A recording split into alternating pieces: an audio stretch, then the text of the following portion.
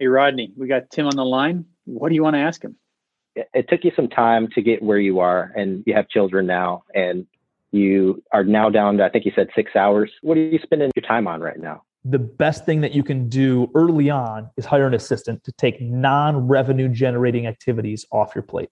All the stuff that's just noise. And you have to know what revenue generating activities are. Like, what is a direct correlation to making money, which activities? And really in our business, Rodney, it's finding deals, it's raising capital, and it's whatever your dispositions method is, whether selling your properties or refinancing and holding and refining your operations kind of a thing. So those are revenue generating activities, and that's it.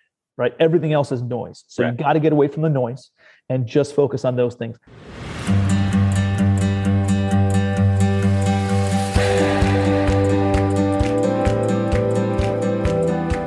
Welcome to the Diary of an Apartment Investor podcast with your host, Brian Briscoe.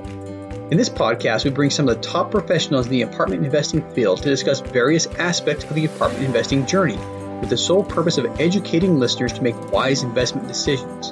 The Diary of an Apartment Investor podcast is sponsored by Four Oaks Capital, bringing you high-yield returns through apartment complex investing. Welcome to the Diary of an Apartment Investor podcast. I'm your host, Brian Briscoe with Four Oaks Capital. Very excited for today's show. It's another one of our Ask the Expert episodes, and we have two absolutely amazing people on the line with us. We got Tim Bratz and Rodney Robinson. Tim, first of all, welcome to the show. Why don't you tell us a little bit about yourself? Yeah, man. Hey, I appreciate you having me. I know we run into some of the same circles, so it's good to finally connect in person, or at least virtually. But appreciate the value you're putting out there, man. So thanks for having me. Yeah, absolutely. Absolutely. I know we got several mutual friends. They all think very highly of you, and I'm excited to hear from you, one-on-one. Well, 1-on-2, 2-on-1, whatever. But sounds good, man. Here we go. I was growing through, high school and college, and always was very money motivated. When I was going through college, it was 2003 to 2007, and everybody's making money in real estate, right? There are people that really had no business making money, and I was like, this person's making money. I'm going to get rich doing this stuff. Absolutely. Trying to understand what's happening with the real estate dynamics in 2006, 2007. So I'm a kid from Cleveland, Ohio, and graduated from Cleveland, graduated from college, moved from Cleveland out to New York City, really just because my brother lived there, not because, I wanted to light the world on fire, but I got involved in real estate with a real estate license, right? I went and got licensed, and for some reason I parked my license with a commercial shop instead of some residential brokerage. And I brokered retail and office leases, and got bottom of the barrel scraps, but brokered, my first deal took me like 7 or 8 months. And it was 400 square feet on some side street, Greenwich Village. And we still signed a lease for $10,000 a month for 400 square feet on a 12-year lease term with 4% annual escalations. And as a money motivated kid at the age of 22, I start doing the math, and I'm like, this landlord's going to make almost $2 million over the next 12 years for doing something 400 square feet. Yeah. On 400 square feet, not to mention the other 7 retail spaces and 15 stories of apartments and everything else. And I was like, I'm on the wrong side of the coin. I need to be owning real estate, not brokering it. And so we had a crappy winter, and I wanted to get out of the snow, and I wanted to move down south. And somebody told me great things about Charleston, South Carolina. Went down to Charleston, loved it. And just went through that whole analysis phase of just studying and, buying the courses and all that stuff for about 6-7 months. And then getting ready to invest in real estate. And then the entire market collapses at the end of 2008. And I was like, what do you put? But it was fortunate because, I was able to go and start buying property for pennies on the dollar, and very different market than what you see today. Back then, you couldn't walk down the street without seeing 4 or 5 bank-owned houses offered for pennies on the dollar, but there was no money, at least for newbies like me at the time, to invest in those deals. So there was plenty of deals, but no money. Today, there's a lot of money and not as many deals. Right. And so bought my first house on my credit card, didn't know what I was doing, fixed it up, flipped it, sold it 110 days later, and made $13,000-$14,000 on it. So now I'm hooked. That's sweet. So you bought a house on a credit card. I think that's extremely. There's a little risk there, but it's very creative. I mean, you see the value. The market crashed. I refer to that as like the great real estate sale of 2009. But I think you took advantage of an opportunity. Banks weren't lending, and I tried to get a couple of loans. that year as well. But, banks just weren't lending, or they tightened their standards. So they weren't lending to people like me who didn't have a balance sheet or didn't have any money and didn't have any credit, right?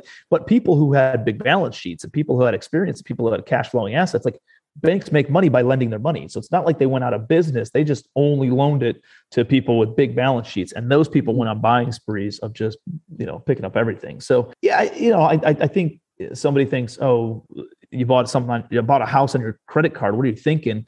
Especially in the greatest recession of all time, or in the past 100 years at least. And to me, it wasn't that risky. To me, I was buying a house, a duplex for $15,000 that I could rent each side out for $500 a month and make $1,000 a month on it. So like, to me, at least I didn't know anything about real estate other than like from basic economics. I knew I could get my money back in 18 months, The simple math works on that. I mean, 15 months, you pay, obviously there's interest charges, but you put 2 renters in there and your credit card's getting paid for. So, at that price, I wish in 2009, I knew enough to pull out my credit card and buy a $15,000 property. But it was probably ignorance on fire. You know what I mean? It was probably one of these, I didn't know any better. Like, what's the worst thing that could happen? I just moved out of my parents' house. I'll just move back in with my parents, I just didn't care. So I was already broke. I was just going to be a little bit broker, I guess, if it didn't play out. But I made money. And so I got into wholesaling. I got into fix and flips. I got into like buying rental properties, and just kind of went through that whole phase. Had a lot of ups, a lot of downs. Went broke in 2012, started all over, moved back to Cleveland, Ohio in 2012, 2013, and kind of pressed the reset button then. And then that's because I chased too many shiny objects after I thought I knew what I was doing in real estate. I sold my real estate and then tried some other businesses that didn't play out. And then real estate was what saved me. I still own my primary home, sold that, was able to pay down some debts, and then just moved back to Ohio and started from scratch again in Ohio, and built a portfolio of about 140 doors over the course of the next few years, and transacted many more beyond that. And had some business partners I got married to. Like, I had an exclusive relationship with these guys. They put up the money. I did all the work. And what happens is, like, when they put up a certain amount of money and then they don't put up any more money, their value doesn't really increase anymore. And my value continuously increased as I continued to, have more business acumen and experience and connections and resources and opportunities and stuff. And it just ended up, souring the relationship. We ended up going our separate ways. We liquidated everything. So I pressed the reset button again in 2015, 2016. But it really let me kind of spread my wings. I was able to go out and start working with other private money lenders and joint venturing with other operators and partners, and sponsored some loans on some deals down out of state and stuff. And so got me into a couple different other circles, and it was the best thing that could have happened to me looking back on it. So got out of that relationship, that business partnership, and then if I can hit the pause button, you mentioned 140 units is about what you had. Were those all single family or combination single, multifamily? What did that portfolio look like? Yeah, when I went back to Cleveland in 2012, I had these guys essentially came to me and said, "Hey, man, we'll give you $300,000 to go play Monopoly." And so that was my best option. And they had 67% of the company. I had 33% of the company. It was 2 brothers. And so I ended up going to work, and I just kept on rolling the money forward. We did everything from high-end flips, low-end flips, single-family rentals, duplexes, triplexes. And I fell into my first 8-unit apartment building around Christmas of 2012, I guess it was. And after that first year of doing a whole bunch of different kinds of stuff with those guys, I realized that the apartments had the scale that I was looking for. And so we stopped doing anything single family and just focused on apartments. So bought a few more, I bought another 8-unit, bought a 14-unit, a 23, 31, and just kept on trading up into bigger and bigger portfolios. And so I had, I don't know, I'd say 10 buildings for a total of 140 units probably. Okay. Nice. Yeah. And that's a good way to grow. Yeah. And, liquidated that before the market got hot. Unfortunately, those properties are probably worth way more, like 3-4 times what I was into them for, but, still all good. I was glad to kind of just get out of that business partnership and just start doing my own thing. And so I got back into like the turnkey single family space. We were flipping about 80 to 100 houses a year. I built up a small team, with an acquisitions guy, an operations guy, and essentially a dispositions guy. And we just went to work. And had some success in 2015, started a management company in 2016 that took our eye off the ball. And that was a pretty tough year. And then in 2017 started, got into a groove again and built up, a few hundred units actually kind of passively in some deals that I was sponsoring loans on and raising some money for down in like Georgia area. And then had some units up in Ohio too. And then still had this transactional flipping business. And by, August of 2017, I sat back and I looked at my net worth and where was I spending my time and what do I want to do with my life, and realized that 90% of my net worth came from my apartments. And it was only like 10% of my time. And so I was like, this epiphany occurred. And I went back to my team and I said, stop doing anything single family. We're only looking at multifamily now. So acquisitions guy, no more single family houses, only looking at apartments. Project manager, no more renovating houses, only renovating apartments. Dispositions guy, instead of selling houses, you're only going to asset manage apartments. And that's what we ended up doing. And it's wild, man. When you draw a line in the sand and kind of burn the ships from what you're doing, all of a sudden it was apartment after apartment after apartment that just showed up as we focused on that. Yeah, I think, burning the ships, a lot of people use that phrase and I love it. That it's basically what I did. I literally retired from the Marine Corps last week, right? And so 3 years ago, I decided to burn the future ships. And I told myself, I am not looking for another job ever. I put my retirement date on the board 3 years ago and, did the same thing. I think what that does for somebody and let me know if it's the same for you, but it commits you 100%. Once you're committed to that course of action, it's just like, I'm doing this. There's no turning back. There's no going to the left or going to the right. It's or bust. And I think for me, that was one of the keys that led to, the success that I've had so far. Yeah, absolutely, man. And first of all, congratulations. That's amazing. Thanks. And like humans, guess what? We are resilient beings, right? Mm-hmm. If our back's against the wall and our options are either succeed or die, humans tend to succeed. Like we'll figure it out, right? You got to almost put yourself in that constraint in order to make that happen. And I think why a lot of people don't have the success that they could have is because they have this little safety net. They feel comfortable. It's not uncomfortable enough for them to have to get outside of that zone and have to start doing things they really don't want to do. And I think one of the things that I've done unintentionally at first and now very intentionally is I create these constraints in my life. And I create these constraints where like, screw it, I'll just burn the ships, right? Like, all right, now I need to make this happen, right? So I got to think more resourcefully. I need to figure out the resources, the connections, the time, all that kind of stuff in order to make this other thing work, whatever I'm doing. And I still try to do that. I try to put constraints up. Like I'll go and contract a property without knowing anything about it, just to contract it, because then it forces me to go do the due diligence and underwrite and renegotiate if I have to, and learn something new. So, I'm almost, it's kind of scary to some people, but to me, I just have to go and create that constraint in order to like get a lot of stuff done. It's like packing for vacation. When do you pack? You pack like 3 hours before you leave for the airport. You know what I mean? Like, and I think, what you mentioned, there's perceived risk there. I think a lot of people perceive the risk and they don't go after that. And they think, oh my gosh, he gets something in our contract with, sight unseen. But, if you understand the reality of the game, there's a lot of contingencies built into most contracts. I mean, nowadays in a competitive market, you're not seeing as many contingencies, but you can buy something like that sight unseen and know you've got, 30 days or so to conduct due diligence, and get in and figure things out, So I think you make a good point. A lot of people look at it and say it's risky, but I think it's more of a perceived risk than it is an actual risk. Mm-hmm. You just got to know the game a little better. Mm-hmm. Yeah, for sure. I agree 100%, man.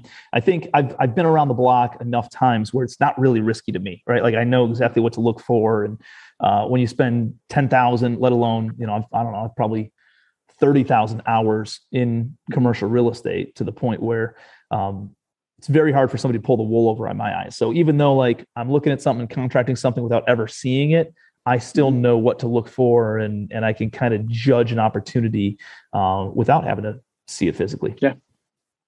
And the better markets and areas in the whole real estate game. I mean, if you know a market very well and something comes up a market, I mean, it doesn't take much more than looking at a price per door to say that's probably a good deal. So there's some very simple math that you get from your experience where you just look at something and say, boom, that's it. That's going to be a good deal. Let's go. Mm-hmm. So, Absolutely. But cool. So let's talk about, one of these apartment complexes that you've done, maybe one of the more recent ones. Can you tell us a little bit about the type of stuff that you're doing now and what it looks like? Yeah. Today, I think chapter one of my life was that first 7 or 8 years of messing up and doing bad deals and being in bad business partnerships and having tenants burn me and contractors burn me and all that kind of stuff. And that was like chapter one, I think, of my life. Chapter two probably started when I started getting a little bit better at real estate about 4 years ago and built up this portfolio. So today I have a portfolio of north of 4,000 doors, over $400 million. And we've transacted thousands of units above that as well. It's kind of what I'm currently holding.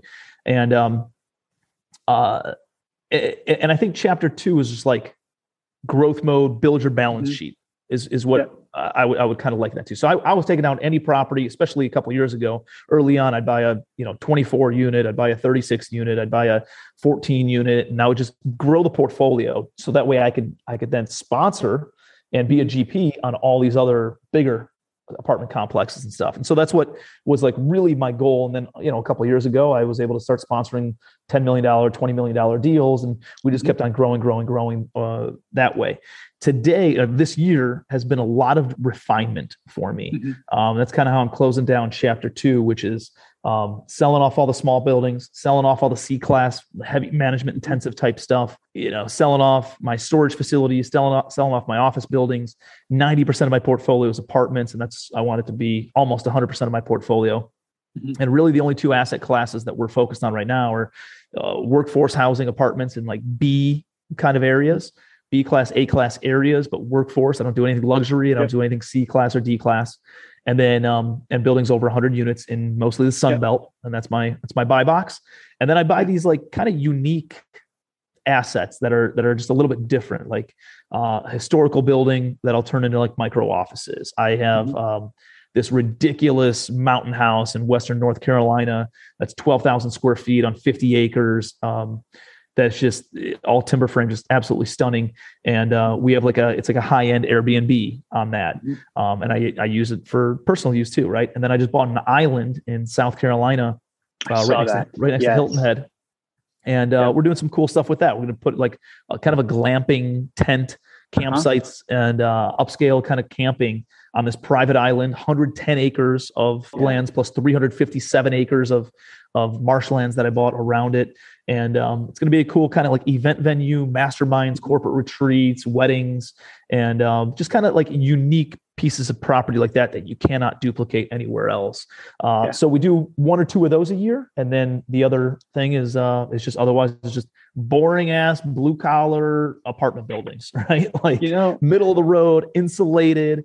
They're not sexy, but man, they print money and they're great long-term, almost like bonds of just predictable cash flow and appreciation. They're like ATM machines. It's not sexy. You look at it and it's like, everybody's seen an ATM machine before and it's not exciting, but the cash flow's there. They just keep on spitting out money, and it's nice. I think you got kind of a nice mix of sexy and then just the boring cash flow stuff. But, one of my early not mentor. Well, I guess technically anybody you take advice from is, I guess, a mentor. But there's a guy I knew who he actually sold his company. He had like a commercial supply company, sold it to Home Depot and turned into Home Depot commercial division. So like he made a lot of money, and this guy was in a mastermind that I was in, and I was talking with him one time, and he's like, and he was like getting into the private equity, and his buddy had a $2 billion real estate trust or something like that. He's like, listen, you need a couple of properties in your portfolio for the front of the brochure. They're not the money makers, but they look beautiful. It gets people to open the brochure, right? They judge the book by the cover, and then the returns are made through these boring B class, middle of the road, just cookie cutter kind of deals that you just do over and over and over again. So he's like, you need both of those. So I don't know. That always sat with me. We got some mansard roof properties. I think we got 5 properties that have mansard roofs, all in South Carolina, all 70s built. Those are not the front of the brochure properties. Those are the other ones you're talking about that are paying all the bills. But they're not sexy, and they're producing. We're chasing. We'll have a couple of for the brochures. We're chasing those right now. But and here's the thing, guys. You don't need those, right? I think it just makes it easier to attract the masses. That's why Grant Cardone's doing a great job right now, or he's had a lot of success, because he's got all these sexy properties, right? And he's gotten so much exposure there that people, they'd rather have a sexy property and be able to say that they're in that deal versus have the highest return. I've just always attracted the people who their sexy was, what's the return on my investment, right? Like, what's the return on my equity? And that's always been their sexy, is those automatic dividend payments, mailbox money hitting their account every single month. That's sexy to a lot of the people that I've worked with. But I'm seeing there's an entire another dynamic that want to be able to say, I own 1% of an island, of a private island. I own 1% of this castle up on a hill, and so it's unique. It's a little bit different, new for me even. And, I think especially with where the market is right now, it's a very, perceived tough market to be in if you're not creative and if you're not listening to what people want. Like, what are they looking for? What are they willing to invest in? And, we've just been able to kind of take the temperature of some of our investors, and some of them are looking for more the sexy stuff. Some of them are looking of just, ego and image driven. Some of them are looking for more equity growth. Some of them are looking for more coupon cutting of dividend distributions. And so just kind of figuring out and then order taking and then going and finding an asset that meets that bill. Matches. Nice. Appreciate it. So I'm going to switch gears here a little bit. You kind of brushed around your motivation, but if you could, you talk about your big burning why for a little bit. What is your why? Yeah. I mean, I think early on people are like, I want money. Right. And I don't think there's anything wrong with that. I think, society has shamed people for wanting that, but it's not the money that you want, right? It's what does the money do? That's noble. Yeah. And for me, I used to want the fancy stuff, dude. I'm not a fancy guy, right? I drive a Jeep Wrangler. I'm just more of a Wrangler kind of guy. And I could buy a Lamborghini dealership, but I just don't want that. It's just not my vibe. I'm a crappy driver and I hit a bunch of potholes and be pissed because I've bent a rim anyway. So I'm just more the Wrangler guy. I'm more the beach, paddleboard, like that's more lifestyle driven. And that's really became the driver for me after it was money, that it was more like lifestyle driven. And now it's more impact, I guess. It's as almost cheesy, corny, or whatever as that might sound. It's more about making an impact on my kids, on other people's families. And it's why I have my kids book series, Little Legacy Library. And, I think a lot of people, they want the fancy stuff, they want the vacations, and they want, and there's a lot of noble purposes, retiring your spouse, retiring your parents, and taking your family on a vacation that people only read about in magazines. I think that's amazing. And, but there's a lot of things that they don't tell you about either, right? Like one of my best friends' daughter was just she's like my niece. Like I'm tighter with her than I am my actual nieces. And she just got diagnosed with brain cancer, right? And just absolutely horrible. And that's something that they don't prepare you for, and they don't tell you like what to go build wealth for, And I'm in a position where I can say, hey man, what do you need? Right? Like let me help any way that if your work will not support you, guess what? You're coming on my payroll. I'm going to take care of you, whatever that looks like. And that's the kind of stuff that they don't, not a lot of people talk about, of why to pursue wealth, personal finance, and building portfolios, like not the money, but what the money can do, right? And the impact it can make, the churches and hospitals and libraries that it can build, the people you can retire, the impact, the positivity that you can create in society. So that's really the driver for me now. Bigger options. So I appreciate that. The options that you get, man, that's a big deal. But there's also kind of like an internal flame, drive, desire of just like achievement. Also, it's more of like a way of keeping score, almost, of like, how big can I push this in order to inspire other people that they don't have to go and stay at their dead end job for their entire life. Like, dude, there's more out there, and if you believe in yourself, let me show you what this can possibly look like. And there's a little bit of that really drives me too. Awesome. All right. And last question before we bring Rodney on, what's next for you? Oh man. yeah, I used to set goals out like 10, 15 years of what I wanted to accomplish. And then you realize like this stuff starts compounding like substantially where I can't even like, there's new opportunities and there's new things, right? Like I got two little kids, a 6-year-old and a 4-year-old. And I realized once I had kids and then once they started going to school, there's different things that I actually care about and things that I want out of my life, not instead of just growing a massive portfolio. If that ever would take me away from the family, I wouldn't want to do that. So now I'm asking myself questions like, all right, over the next 24 months, I want to hit $1 billion in assets in my portfolio, right? Mm-hmm. And I want $1 billion portfolio of real estate and these unique assets in the apartment buildings. And that's kind of like, how do I do that? Working 20 to 24 hours a week. I'm willing to work 6 hours a day, Monday through Thursday, and that's it. So it kind of creates those constraints that I was talking about before. Yeah. How can I do that? What are the most important activities that I can be spending my time on? What is the highest return on my time and my team's time? How do I set my team up to be able to handle and manage more of these things without taking on too much more overhead? And those are kind of the questions that I'm asking myself right now. Yeah. So that way I can design my life and then my business kind of fills in those 6 hours a day, 4 days a week that the kids are at school. And then I can be 100% present with them. So nice. Yeah, man, that's kind of where I'm at right now.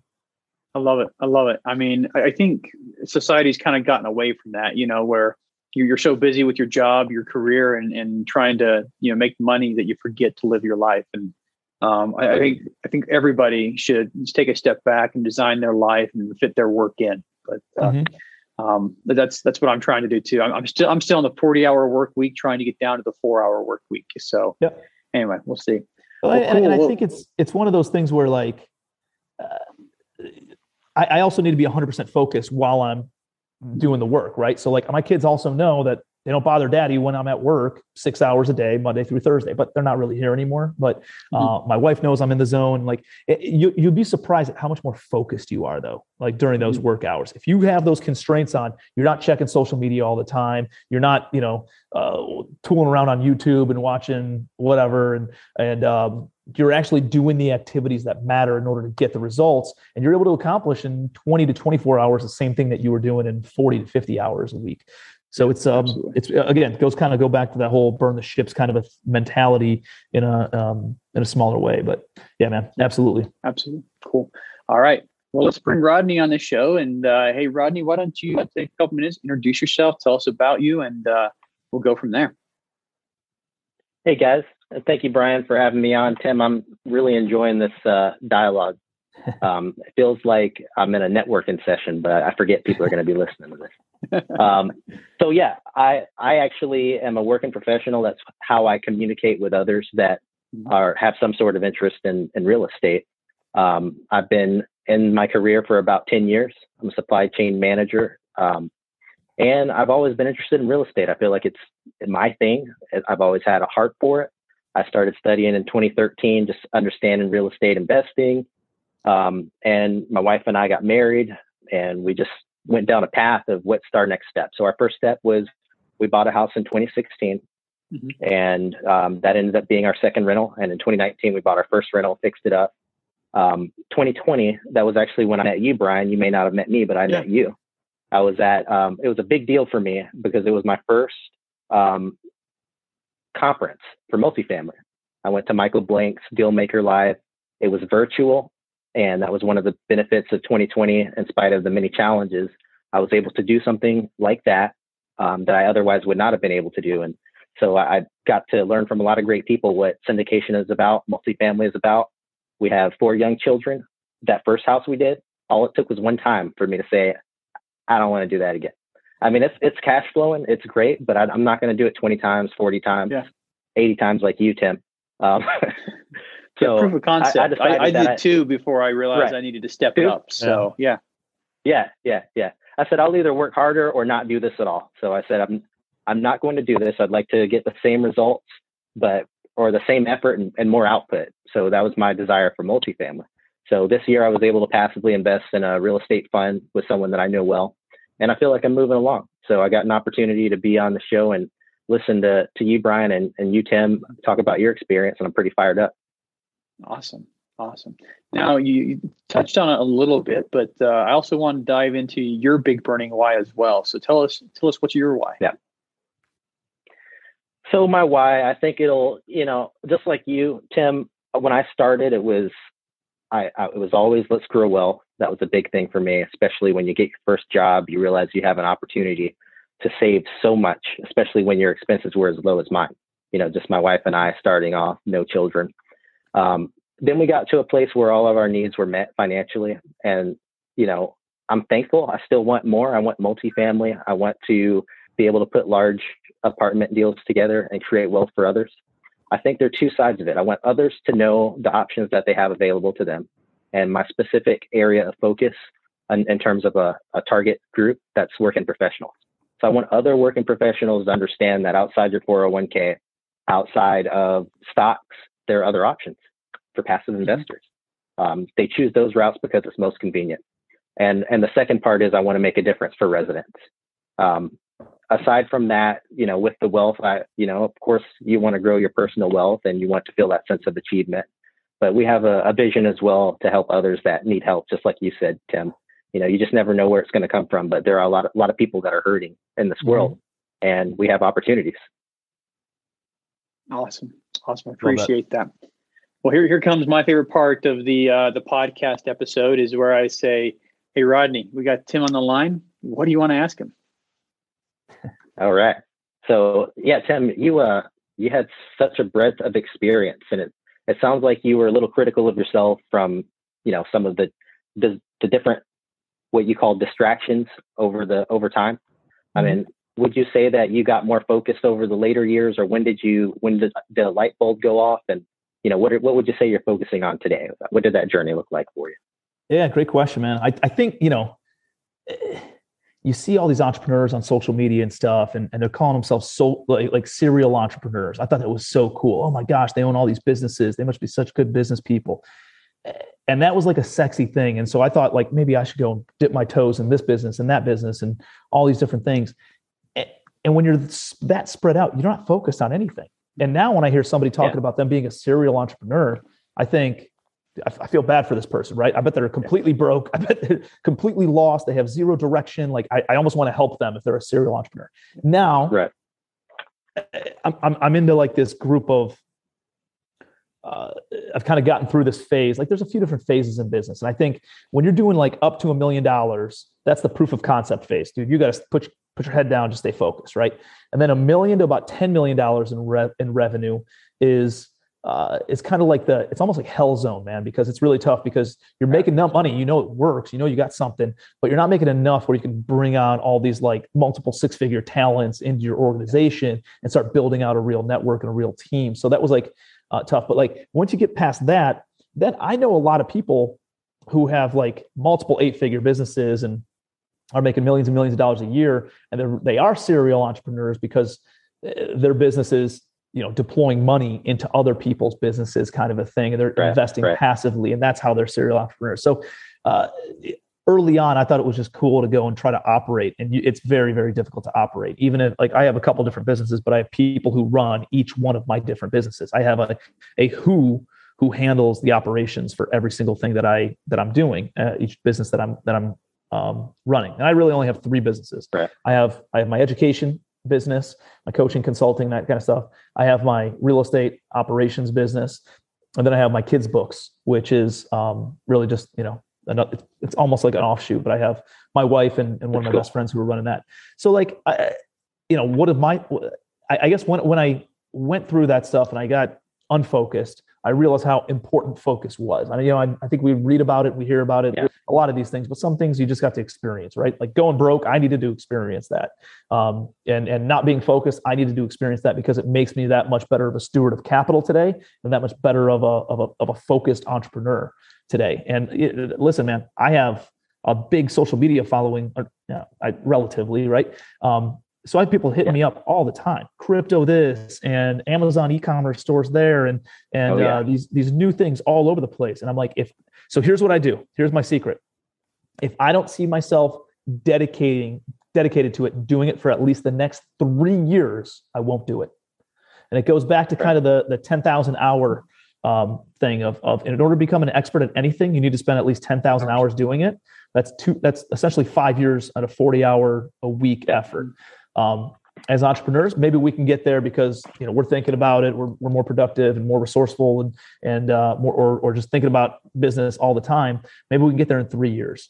But if I can't dedicate at least 3 years, or I'm not willing to dedicate at least 3 years to doing whatever that one activity is, I'm not doing that business whatsoever. So that's kind of, and it's pretty easy for me, right? E-commerce stores. I don't see myself doing e-com for the next 3 years. Done, out of the way, right? New opportunities of developing a hotel or something. I'm just not interested in doing that. I'm not going to do it, especially for the next 3 years. And so it's easier for me to clean the slate and say no to things if I know that I'm not going to be doing it for the next 3 years. And that's what keeps me focused. Yeah. Oh, that's a great answer. I've been thinking a lot about that too. I think that's where I am in my journey. I heard someone say you can do anything, but you can't do everything. Mm-hmm. So it has actually been just about over a year since I dedicated my focus on multifamily. And I'm proud of that because I was just like what you were saying. It's like, crypto, stocks, businesses, and, to be able to stick to something, I'm already seeing the traction. So that's great. Makes a big difference, man. Yeah, go ahead. And here's the thing. And when, I'm the early on entrepreneur. Like, I like to get things going. I like the excitement of the growth mode. Like that's more my vibe. And so as soon as things get normal and they get corporate and they have SOPs in place and KPIs and metrics and measurements, all like, dude, that like gives me anxiety. I want to get the hell out of there. So that's not my vibe. And so like my business is boring now though. And it's systematized and it has SOPs and it has KPIs, but it's not me running it. But I realize that this is when you start printing money, right? When it gets boring is when you start printing cash. Yeah. And so I have somebody who runs that entire thing. And then I go do and chase these shiny objects, like not shiny objects, but like I do these unique things that still like an island, kind of like the island, like the mountain house and like some of those things that keep me excited, but still fall into the same. It's only like one branch removed from, the core business. Love it. Still in your core focus, but it's an extension based on what you've already built. And that's awesome. So what would you say, it took you some time to get where you are and you have children now and you are now down to, I think you said 6 hours a day on your work. Yeah. So what are you spending your time on right now? That's a really good question. Yeah. When I was a solo entrepreneur doing everything, the best thing that you can do early on is hire an assistant to take non-revenue generating activities off your plate. All the stuff that's just noise, right? Like the things that just, and you have to know what revenue generating activities are. Like what is a direct correlation to making money, which activities? And really in our business, Rodney, it's finding deals, it's raising capital, and it's whatever your dispositions method is, whether selling your properties or refinancing and holding and refining your operations kind of thing. So sourcing deals, sourcing money, and refining your operations. Those are revenue generating activities, and that's it, right? Everything else is noise. So you got to get away from the noise and just focus on those things. That's what gave me a lot of momentum to start building and growing the business, because I just got obsessed with finding deals and raising money. And then my team was obsessed with the operation side of things. Today, and this is kind of weird, and I actually heard Dan Gilbert, the owner of like the Cleveland Cavaliers and Quicken Loans. Dan Gilbert said this in an interview, and somebody asked him a similar question, like, what do you spend your time on? And it's almost the non-quantifiable things now that have the best return on my investment. It's social media. It is being on podcasts. It is the coaching, the mentoring, the things that I don't know what can possibly come from me being on this podcast. Yeah. But who knows? Dude, Rodney, maybe you bring me a 300 unit apartment building deal in Melbourne, Florida, which I have roots to, right? Like my wife's grandpa was from Melbourne, actually. And so maybe I come in and I fund this entire deal, and all of a sudden it grows your net worth by $5 million and my net worth by $5 million because we took down this apartment building deal together. Like, I don't know. That sounds really good. Or maybe it's, right. Or maybe it's some listener ends up sending me a message and saying, hey, can I invest with you? Or, hey, I want to get coached by you, Tim. Or like, I don't know what can quantify, but I know that I don't do any one-on-one activities anymore. I only do one to many. That's it. Multiplier activities.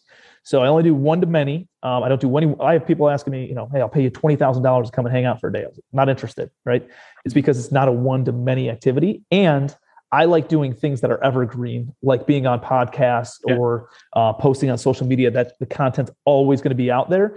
And I've had people who saw me on Michael Blanc's podcast 2 years ago, hit me up and be like, "Hey, man, I love your vibe. You know, can I come out to your project, or can I joint venture, or can I send you a deal, or whatever?" And so like, that's why I like doing this kind of stuff, the marketing stuff. If I can feed the marketing funnel, it makes the deal flow easier for my acquisitions guy. It makes the money flow easier for my capital manager. It makes the operations side easier for my COO. So I see myself as kind of the fuel that feeds those engines now. I love it. Okay. One point, we just hired an assistant ourselves, and oh my goodness, it's a game changer there.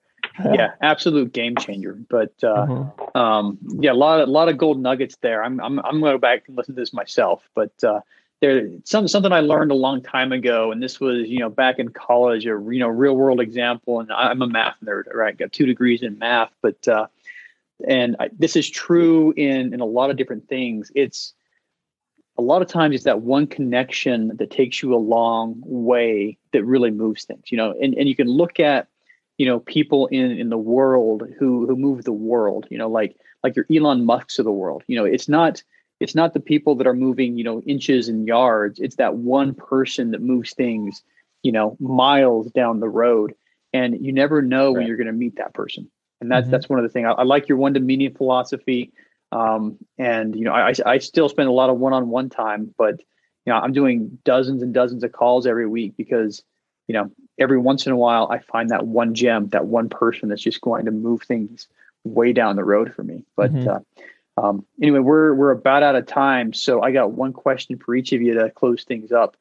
Tim, how can listeners learn more about you? Yeah, I'm real active on social media. So hit me up on Facebook, Instagram. I answer all my own messages. So if you guys have any questions, connections, resources, need some point in the right direction kind of a thing, feel free to send me a message. I'm happy to connect with you. And I'm always trying to put out, quality content and help people, not just with business, but with their lives kind of thing. So I appreciate you having me, buddy. Thank you so much. This is awesome. Absolutely. Rodney, great to meet you too, bud. Yeah. And we'll put your Instagram handles and links in the show notes for anybody who wants to reach out and touch him. So Rodney, same question for you. How can people learn more about you? So yeah, I'm very active on social media. My home base is my website. It's RodneyRobinsonII.com. I have about 100 blog articles on multifamily real estate, passively investing, and a free giveaway for people that are interested in becoming passive investors called the Passive Investor Startup Guide. All right. Awesome. Love it. I'm just making a note to check out your blog articles. You say 100 blog articles on real estate. I bet you I can find a lot of little gems in there. So yeah, thank you. Yeah. It's been a lot of writing. All right. Well, we'll put links to that in the show notes so people can check it out. And I highly encourage anybody listening to this to check out if you're interested in what Tim says or what Rodney says, link up with them. That said, out of time, thanks so much to both of you for coming on the show today. I really, really appreciate it.